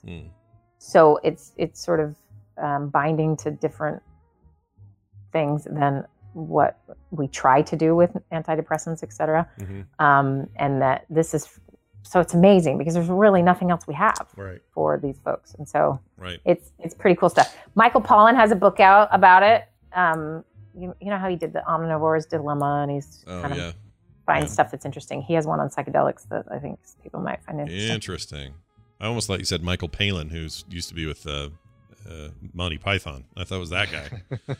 But no. Or the husband of Sarah Palin? Oh gosh, no. They're divorced now, right? They got divorced. He's toothbrush or like he's some weird name. What is it, like Bristol? Microwave. No, not Bristol. Bristol's the kid, yeah. Trig? Isn't he Trig? No, Trig's the son who got in trouble. Is all. The dad's name is. They're jacked up, dude. The Palins, Jerry. that household is jacked. Yeah, we're lucky whatever. We'll get into that. All right, so just Todd. Is it just Todd? Greg for once. Is it just Todd? Okay, it's just Todd. Boring old Todd. They just gave the weird names of their kids. So. Sarah didn't get to name him, or he would be named Microwave Plate or whatever. Microwave Plate Palin. Palin. I love it. Plate. Oh, that's hard. Yeah, I love that. Plate Palin. All right. Well, that's good. That's a good look at that. I wasn't sure, and that's way more than I thought. So I'm going to tell Bo to make sure to listen to today's segment. He'll be interested in this. He has friends with, I can't remember what he was telling me. Maybe he had friends with PTSD or something like that, and that's how this all came up. Yeah, there's lots of good. That's one area of the research that is growing too, which is great. Well, I hope one day we all get to try a little mushroom in our lives. All right, moving on to our actual. So this is a message that we got. We don't have a name for this, but we're going to read it. It's very appropriate for this time of year, specifically Thanksgiving, Christmas, that sort of stuff. And I'm just going to read the email and then we'll talk about it. So here we go. I am married to a woman who he describes as wonderful, who has decided to go vegan for moral reasons. I myself don't share the same convictions as her, but don't feel it is my place to tell her how she should feel. This year, while planning Thanksgiving, her and her sister, also vegan, decided they wanted to have a vegan Thanksgiving. Now, for me, it's no big deal to skip meat for one meal for her convictions, as I eat what I want the rest of the year. Her other sister, not vegan, is putting up a huge deal about it. I don't get the feeling that the sister who is putting up a fuss understands why it's important. Let's see. Sorry. The way that I thought my wife would explain this to her is to say it's like doing Satan worship at the table while they are trying to pray. Her sister is religious. This felt like the closest thing I could think to relate to. Thoughts? I thought that this discussion would be an interesting topic for your group section. Thanks for your time. Anonymous. So real quick, that was from over a year ago because last night I realized, this is so embarrassing, I have not been getting any of my emails from Therapy Thursday. Oh man! Oops. Adam, I blame Adam. Adam screwed up. I blame Adam. No. He looked at it and he's like, "What in the world have you done?" I'm like, "I didn't do anything." And obviously, I just thought, well, everyone stopped emailing. Okay, that's how. Like, oops. I'm the ignorant half Luddite of the family. So embarrassing. But anyway. So he fixed it, and then suddenly I got all these emails about the dog, and I'm like, oh, look at everyone writing to me about the dog. Thank you. That's so nice. Yeah. Oh, yeah, you got a ton of dog feedback, I heard. Yeah, because I didn't get any, and I was like, nobody wants to help me. And then I realized my email must be problematic, and it is. So anyway, this is a year-old email. I'm so sorry.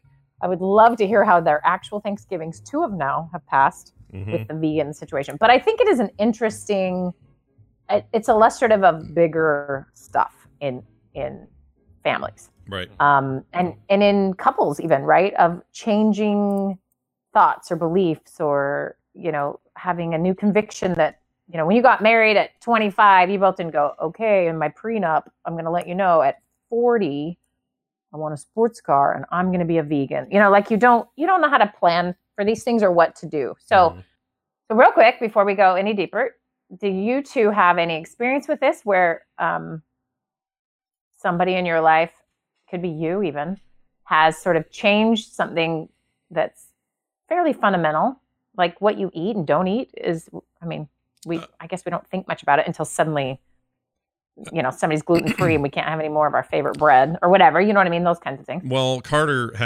a vegetarian and has been since she was 11. Technically, she classifies herself as a pescatarian because she will eat fish and seafood, but no meat, no chicken, no beef, the other traditional things you don't go for. She's not full vegan by any stretch, but she just, and her reasons are less about, the poor cows or whatever. It's more, she just hates meat. She just doesn't like how it tastes. She makes her feel gross. The smell of bacon makes her kind of sick. She just doesn't like it. I know it's horrible. So sad. It makes me very sad. But also, I'm jealous. I know. I know, right? So as a result, every time Kim makes a meal that involves like a big family meal or something, or a holiday thing, she always does a little extra something that Carter can eat. So if it's jambalaya, there's a huge pot full of jambalaya with all the stuff we like, and then there's a little small pot for a number of servings for Carter that is just the shrimp and not the sausage, not the chicken, not the other stuff that she doesn't want. And so that's just a normal thing around this house. When she goes to a party or a friend's house or a place or a restaurant where she doesn't have vegetarian options, she just doesn't eat, or she'll get the thing that's closest to vegetarian she can. Just get something without meat in it, which is pretty easy to do. Vegan's a much harder thing to do, I guess. Yeah. And that's, so in her scenario, it's not really all that difficult, but we do try to make sure that the things are cool for her. I mean, for us, honestly, this kind of tension mostly comes from, like religious tension or racial tension. And mostly when I say that, I mean, not my side of the family, but the other side. Like, for example, Carter's going to kill me for saying this because she doesn't want me prancing her personal life around, but she's going on a date in a week or so with the coolest kid. His name's Darren, and he's black. And he's so cool. I am so stoked for her to go out with this kid. He's this nicest kid. And she's, nervous but excited and all this stuff. If their first date was, hey, bring Darren to a dinner over at the in-laws' house, it would be weird. They wouldn't say anything. They would be, they would have friendly on the outside and everything. But I know deep down there's some deep South in there that is just going, oh my goodness, I can't believe she's dating a black person. I know it will happen. I know it. And so that kind of stuff is more the level I think he's dealing with this religious non-vegan in this family scenario. So that's my end of it. Brian, do you have any similar? It's funny. I don't. Everybody in the immediate family, even the one circle out family, is no vegetarians, vegans, or anything that would be like this would affect how we do a group function or a meal. I'm trying to even think if somebody's got a food allergy. I mean, there's some stuff that some family members don't like, but they just don't dip their spoon into that pot. It's yeah. But I'm trying to think of how, I imagine we'd be pretty easy going about it. One year, my grandmother for Thanksgiving decided to do a bunch of individual Cornish game hens instead of turkeys. Not because of any sort of moral reasons or anything. We just want to save the turkeys and F those Cornish game hens. But I guess it was she got a great deal of them at Costco or something. So everybody got their own individual Cornish game hen. But even that was we kind of laughed about it and said, all right, it's something different. Let's do it. But Tina doesn't like pumpkin pie, but what? It's not, I know. Anything pumpkin. She doesn't like anything pumpkin. Is she a white American or she who? is pumpkin. She doesn't even do the pumpkin spice lattes, right?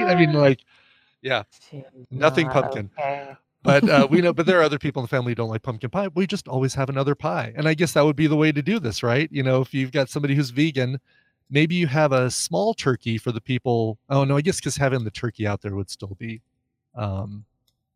offensive to the vegan, because that turkey still got killed and its carcass is still sitting on the table with their tofurkey or whatever. So, well, okay. And so I think you're hitting to the point I'm hoping to sort of discuss a little, which is the feeling that we have about someone else's behavior or choice that we perceive as stepping on our toes or our tradition, or we've all how dare you suddenly have all these opinions and judge me? So there's layers to this, and I think it's a bit of a Rorschach test for a family sometimes. When someone has a conviction maybe they didn't have before. So he's describing this as she has a moral conviction about her diet choice now, and it could be environmental, it could be she loves animals. There's all sorts of reasons that are going on that are deeply held feelings and beliefs. And then you push those up with people who haven't really thought about the food they're eating, maybe, or they have and they've just decided bacon, I don't care, whatever. And so when those two come together, it's actually the real family dynamic underneath it all has words and objects we can now use to play it out, if that makes sense. So now it's about food, and here's the thing. If you had two sisters, because am I getting it right? It's a sister and a sister? Yeah, sister and one sister, or two sisters are vegan. There's a third sister who is not and is also super religious, which is... Super religious, okay. Yeah. Okay. I think some of it is we have this blind spot for our own set of beliefs and convictions, just well, I don't do that thing, and everyone should respect that. And we don't quite translate that to someone else's experience because we have a hierarchy, right? So my religious convictions are more important than how you're going to eat. That's ridiculous. When really, I don't know, you should study all world religions. They all have dietary restrictions. It's part of a belief system, right? But if someone doesn't have a traditional belief system, they can then, to make sense of that, there's sort of this, I don't know, maybe it's criticism or looking down on or whatever. So I'm guessing these three sisters, we're having just an extra dynamic from underneath coming up about food. So that's potentially one thing happening. Because if those three sisters were just close and they would just be happily accommodating each other's diet, right?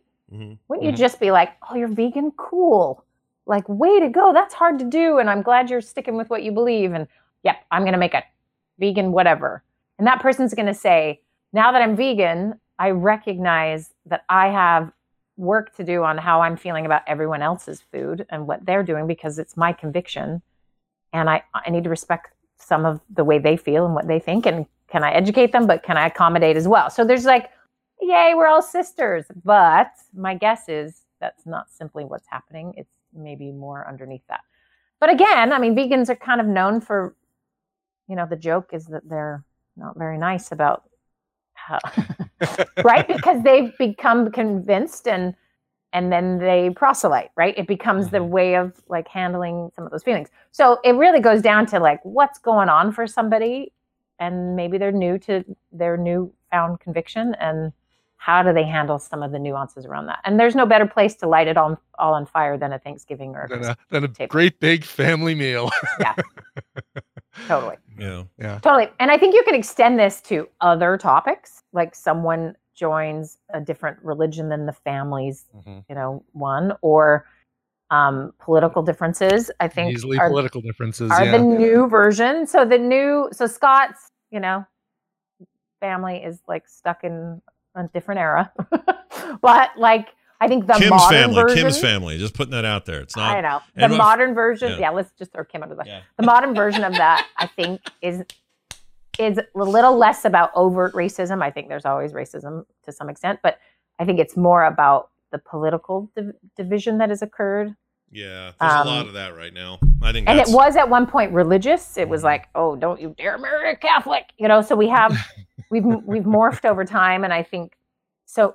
What do we do with that? This like very deeply held belief somebody has, and an emerging belief, which means everyone's got to shift and let you change, right? That's the tricky part. That's hard in families to see somebody changing and accept that new version when it might be the best thing for them and it's growth, and they go off and live their life and they're doing well, but then they come back in that family home and it's like, well, you're supposed to be what like I need you to be or whatever. Mm-hmm. So you can have this sort of really conflicted thing where people just don't say what they think or what they feel, or and then those who do probably feel like they have to fight about it a little bit. Mm-hmm. So yeah. Happy Christmas. Yeah. Yeah, I really, now that we've had this discussion, I really do want to hear how it went last year and this year for that matter, for them. Yeah, please send us they just had separate Thanksgivings this year after the fiasco last year. Yeah. The 2018. I'd seriously like to know, because that's a I don't know. There are mirror images to some of the stuff I talked about. We didn't really get into how politics divides people at these sort of family things. We've talked about it before on the show, of course, but we in our particular case, there is one part of an extended family, one person in particular that really, really makes that hard every time, and we've had to have this question of like, all right, what do we do? Like, how with Oknan, the way she used to be, we would be like, well, are we supposed to be mad at her, or should this be funny? Like, what are we supposed to do? And in the end, I think we all just think she's kind of funny now. She's funny, yeah. So we've accepted that as, okay, she's quirky and strange, and if you're going to let that bug you, then you're just wasting your time. Just accept her for who she is and whatever. That's a lot harder to do when somebody's, calls people from the Middle East Hajis and talks about the former first lady was either a gorilla or a man in the sky, stuff like that. Like, these are things that have come out of his mouth at family events. My gosh. I know. And I'll tell you off air who it is, but as a result, I don't need to know. As a result, it's nobody you'll ever have to deal with, because it's way on Kim's extended side, but I don't know, Kim, well, whatever. Kim, the modern Soanes family, Kim and all her sisters and her brothers, they're all great people. It's just a little beyond. Yeah, they're reformed, but just a little beyond that over there. A little bit of stuff going on. But anyway, the point is, that's much harder to go, oh, that's just him, he's funny, like, you can't do it. So we've struggled with that. Like, what do you do? And in my case, one of these times something like that got said, and I went, all right, and I stood up and I walked out of the room. And it's that or fight, and I don't want to fight, and I don't want to. You've done the thing where you try and like you inject some sort of comedic response to kind of defuse the situation. Yes, I will try to do that, especially with her mom, because I can do that and get away with it. Right. Because she'll, she's mostly a deflector. She'll say things like, I remember what it was. We were making some, for those that don't know, my wife comes from a pretty staunch LDS background in Mississippi, which adds to the staunchness. And one time, Wendy will love this story. So one night we're at a barbecue and Kim's mom said, I can't remember what it was. Shoot, I can't remember how this went, but I made some crack that flew in the face of this weird assumption she had. And instead of addressing it, she looked at the sky and said, isn't the moon lovely tonight? Like, as if we weren't having a conversation about the other thing just before that. Right. So she does a lot of that, and it's fine. So I feel a lot more brave with her. Not brave, but I feel a lot more like I can just sort of say something, make a joke out of it, like Brian said, and get away with it. Yeah. With this other person, this particular person is a little militant and angry, ready to rumble, and it's hateful and mean, and it's really a problem for me. So we talked about Knives Out, that movie. Mm-hmm. Can I talk about it, or are people like? No, let's talk about Knives Out. Knives Out is great. Well, it depends. Are you going to give a spoiler? Well, I feel like there should be spoiler.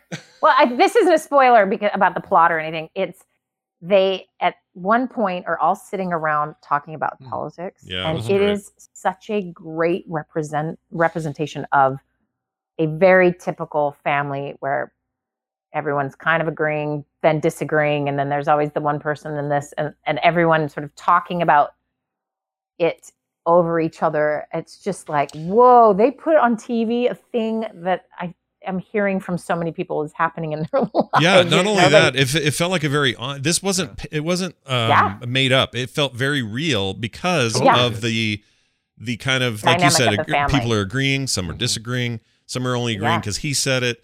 And then the one guy is trying to bolster his argument. By one guy, I mean Don Johnson.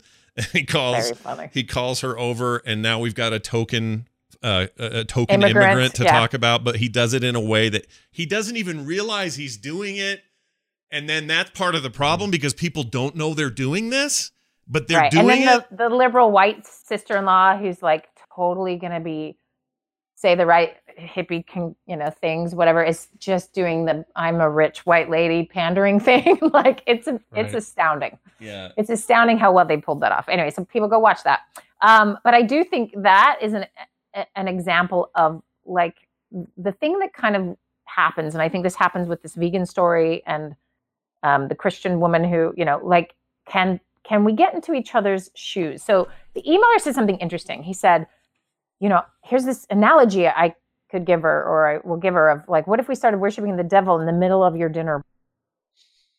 Right? Mm-hmm. Like to take a second and just try to imagine what things would feel like for you or, for someone else, like trying to understand, using your own contextual clues, like, oh, I'm religious, I say a prayer. How would I feel if someone because my conviction is this, and I'm with family, I'm supposed to be safe, but I wouldn't be allowed to say a prayer over the food because they're chanting devil songs.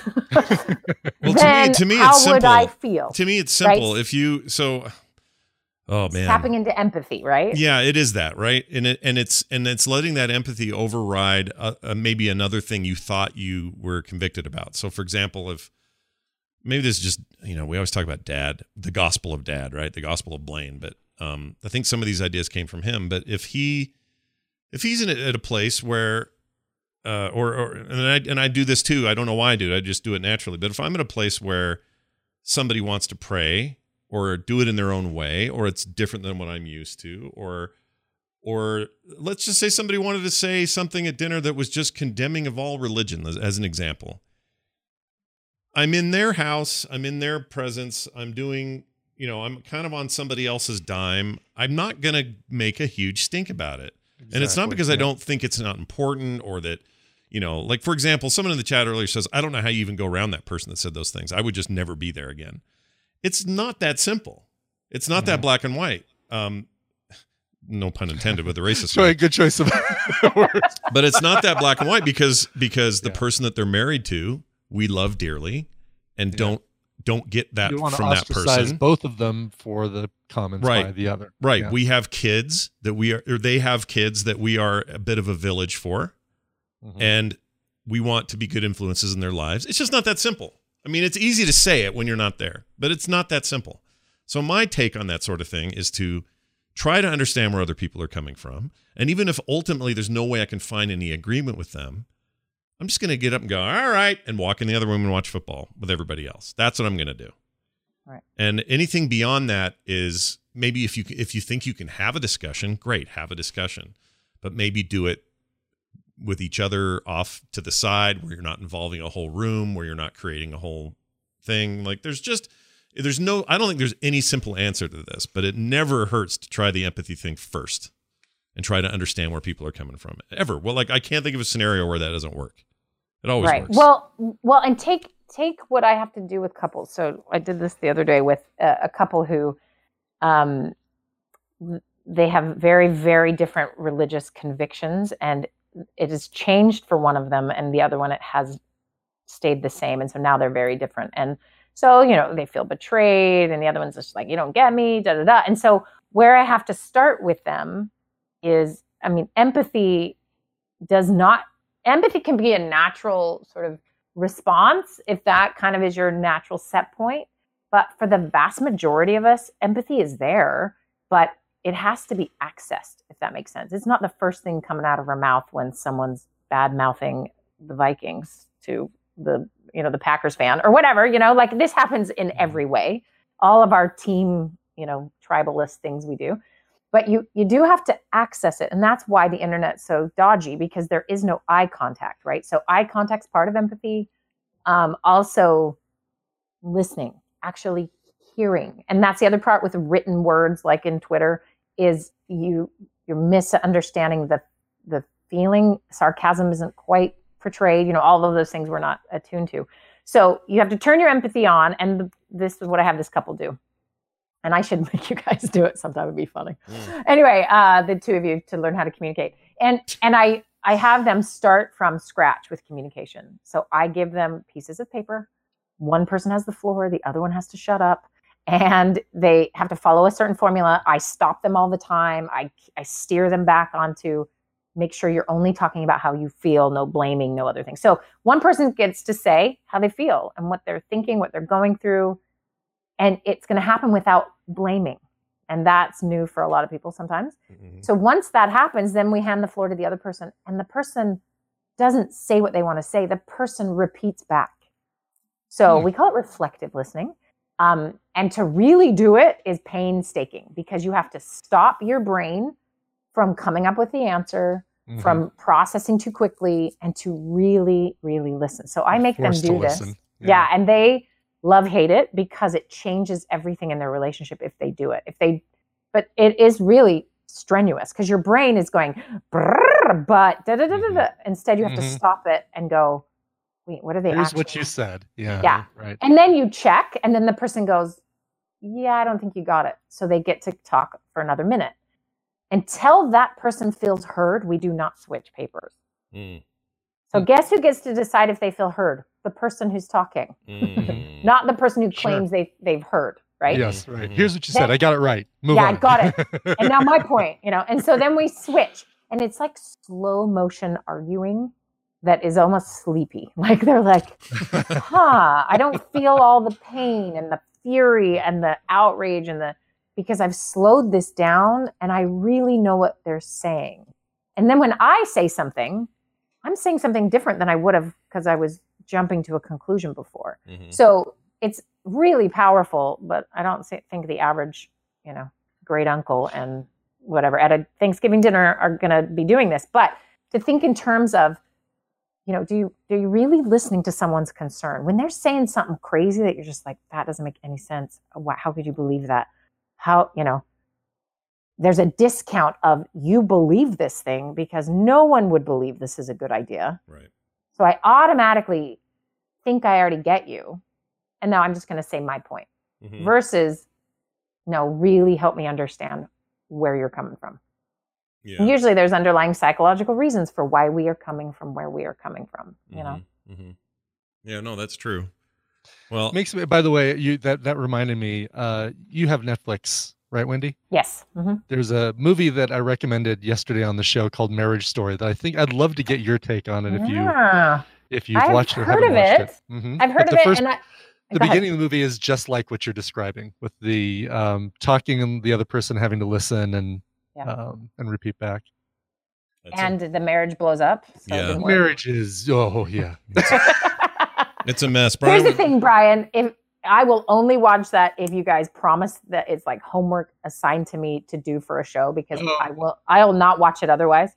Oh, really? I don't. What is it's the New York Times column, Modern Love. They have episodes for Modern Love they've made into TV series. Have you heard of this? I have heard of it. No. I've not seen it. Okay. So I have had friends who have amazing marriages, been married a long time, super happy, said the first time they have wondered if really everything is okay is after watching one of those episodes. Well, this because is it's an advice column on the New York Times of like modern marriage questions or relationship questions, and then they've made them into movies, and they are so well done apparently. And I'm going to tell you right now, I don't need to watch one acted out. This is what I do for a living. So, but if you want to make an assignment, I do homework. So. That's interesting. This is consistent with Wendy's whole thing with like, I'm not going to watch people jump off the Twin Towers. I'm not going to watch the news tonight because I know exactly what it's going to be, or I'm not going to see a movie where, I'm purposely subjecting myself to a thing I don't want to see. This is a bit like that. So should we make it homework or not? Well, ask the tadpole if they want to hear you've given us so much homework. I feel like I'd want to do it just for that reason alone. Okay, okay, I'll do it. But I'll do it. You know what? It's a very entertaining movie, and I just think you'd enjoy it from that perspective. But I don't know how much. Your counseling is almost all one-on-one, or your therapy is one-on-one. Very little is marriage counseling, correct? Well, it used to be like 50-50. So it's a little less now, but it kind of depends on the time of year. I wonder if you get PTSD from this. That'd be interesting. I'd be really curious about it. We're talking about, this thing's got like an all-star cast, like multiple golden, and the most Golden Globe nominations this year, like probably an Oscar contender for the top spot. Like it's a good movie. I haven't seen it yet, so I got to watch it too. And without homework, you guys, I swear I would never see it. It would win all these awards, and I'd just be like, well, I missed that one. It's a strange behavior, but part of it is if stuff is just too real. Mm-hmm. Sure. What's even worse is if they did it badly. Like, I don't know, like the therapy was really bad, or I don't know. And I'm sure that's not what's happening, but yeah, I'll give it a shot because you're right. I have absolutely given you guys so much homework and all the listeners, and I have done nothing. So I can at least spend an hour and a half watching an award-winning movie. Are you watching The Mandalorian with the kids? Tell me you're watching. We haven't started it because no one has any time, but that's what we're gonna do. Just binge it. Binge it when it's done. It's almost done. You binge the thing. The episodes are like 38 minutes a piece. They're not. Oh, really? They're short. They're quick. And it's wonderful. Is it good? Is that Baby Yoda the whole time? Because that thing's so cute. It's so good. It's really good. And actually, I kind of envy people who get to just binge because I would love to just binge this. I hate that I have to wait every week because it's that good. It's like Star Wars. It's everything I wanted from Star Wars when I was a kid that they haven't really given me until now. It's really, really great. Oh, wow. Okay. Yeah, you'll love it. All I know is every meme has that baby. And I look at pictures of dogs. I've gotten lots of amazing advice. Thank you to the vet who wrote to me. Oh my gosh, that was so helpful. A bunch of you have sent really helpful information now that my email works. And I look at pictures of dogs, and then I see Baby Yoda, and I'm like, but the dogs aren't as cute as Baby Yoda. So it's problematic. I need to just get a dog and then watch The Mandalorian. That's what I'll do. Well, there you go. Wendy Dunford, everybody. My sister and a qualified therapist. Don't forget, you can send emails to her, and they'll get to her now, right? Is that the deal? I can actually. Sorry, everybody. Yeah, Wendy with an I at therapythursdays.com. Therapy Thursdays in the plural.com. And Therapy Thursdays on Twitter, although you're not on there very much, but still it's there, so you can check that. And you can also find her on Instagram over at Wendy Dunford. Wendy, have a fantastic week, and we'll see you next week, right? Yeah. All right. Well, should we do the movie? Should we talk about Marriage Story next week? Yes. Oh, we could. Let's do it. That'll give me an excuse to watch it. It's on Netflix. It's an original. You can't miss it. And we'll talk next week about it. That's a great idea. All right. See you later. Bye. Thanks. Bye now. Bye. All right. Cool. You should hear what we were going to talk about today. I talked her down from it, though. It was going to be me, wasn't it? Yeah, it's all going to be about Brian. How are we going to fix Brian? He's just such a problem. One of these times it's going to be an intervention here on the show. I know it is. I don't know what it's going to be for. Brian, you don't need another 3D printer. You don't need another VR headset, Brian. Right. Don't do it. All right. That's it for today's show. Any ANTP going is on? We haven't had a chance to really mention that this week. Is there anything going? I know we're leading up to the finals. I didn't know if you wanted to. We are. Yes. Today on the feed, it's going to be the next to last. It's going to be the judging and elimination for the next to last challenge, which was the solo interview challenge. Both of all three of the solo interviews have been put on the feed. So you'll hear the solo interviews from Kristen, David, and Bobby. Maybe that's a spoiler if people aren't that far, but Anyway, you can hear all 3 of those and then find out who gets voted off on the show today. Nice. This is a big one. Big one. It is a big one. I mean, they just get bigger and bigger until the biggest. Until the very biggest. And then they're so big, you could say it was embiggened. But don't, because we don't like saying that. Right. Exactly. That's going to do it for the show. Thank you all for being here. Hey, big reminder. The show is produced by you because you help us out over at patreon.com/TMS. Continue to do that. That'd be wonderful. Also, themorningstream@gmail.com for our emails. Get those coming to us. If you're looking for everything else, it's all at frogpants.com/TMS. You'll find other shows there as well. All kinds of cool stuff. So spend some time clicking around frogpants.com. Why not? All right, Brian, song to take us out, please. Sure. How about this one from Glenn? Says, hi there, fellas. I have a short request for a very special lady on her birthday. To Gabby, I love you. I cherish you. I always want to be there for you. You are my sword. I will be your armor. Oh, lovely sentiment right there. That's nice. Thanks, guys. Have a wonderful holiday season. Signed, Glenn. Very sweet. And their anniversary, her birthday is tomorrow, but we've got a bunch of things for... Like I had a bunch of things that were all on the 13th, and I've been doing them in order that they came in backwards, so that the person who requested something specifically for tomorrow, the earliest, gets it on that date, and then we just move backwards from there, if that makes sense. Yes, totally. I am totally going to butcher the name of this artist, but the request is Someone to Watch Over Me by, I think it's pronounced Cœur de Pirate. I think it's Coeur.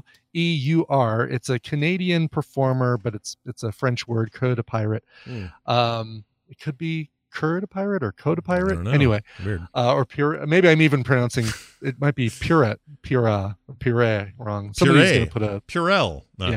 Purell. Exactly. Somebody's going to put the correct pronunciation in the chat room. Yes, we count on them for Is this. it? No, really? It's French, but you pronounce the R? Coeur. Really? Put in the link there. It's always not pronounced the R in French words, is it? I don't know. There, core. Anyway, there is a French Canadian TV show called Trauma. It's basically the ER of Canada, and their soundtrack albums have almost all been cover albums, really good cover albums. Really, really good stuff too. Cœur de Pirate. I'm going to pronounce it like that. Was the featured artist on one of these and did all of the songs for it, including this cover of Someone to Watch Over Me for the TV show. That's it right there. Someone to Watch Over Me by Cœur de Pirate. See you guys tomorrow for TMS PM at 3:30 Mountain Time. Bye.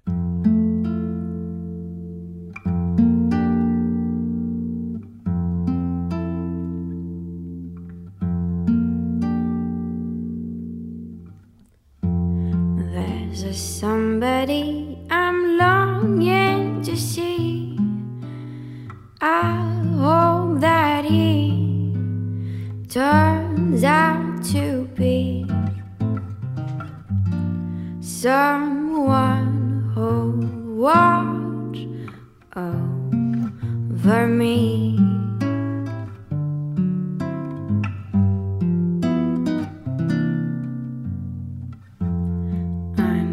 Little lamb who's lost in the woods. I know I could always be good to one who'll watch over me.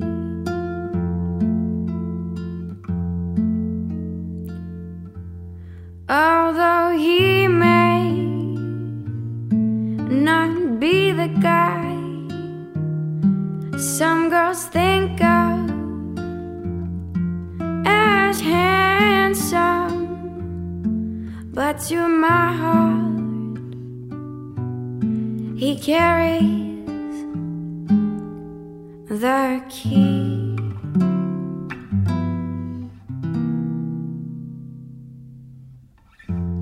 Won't you tell him please to put on some speed, follow my lead. Oh, how I need someone to watch over me.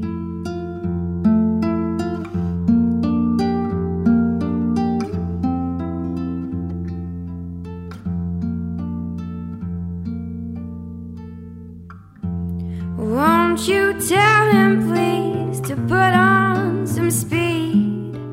Follow my lead. Oh, how I need someone to watch over me.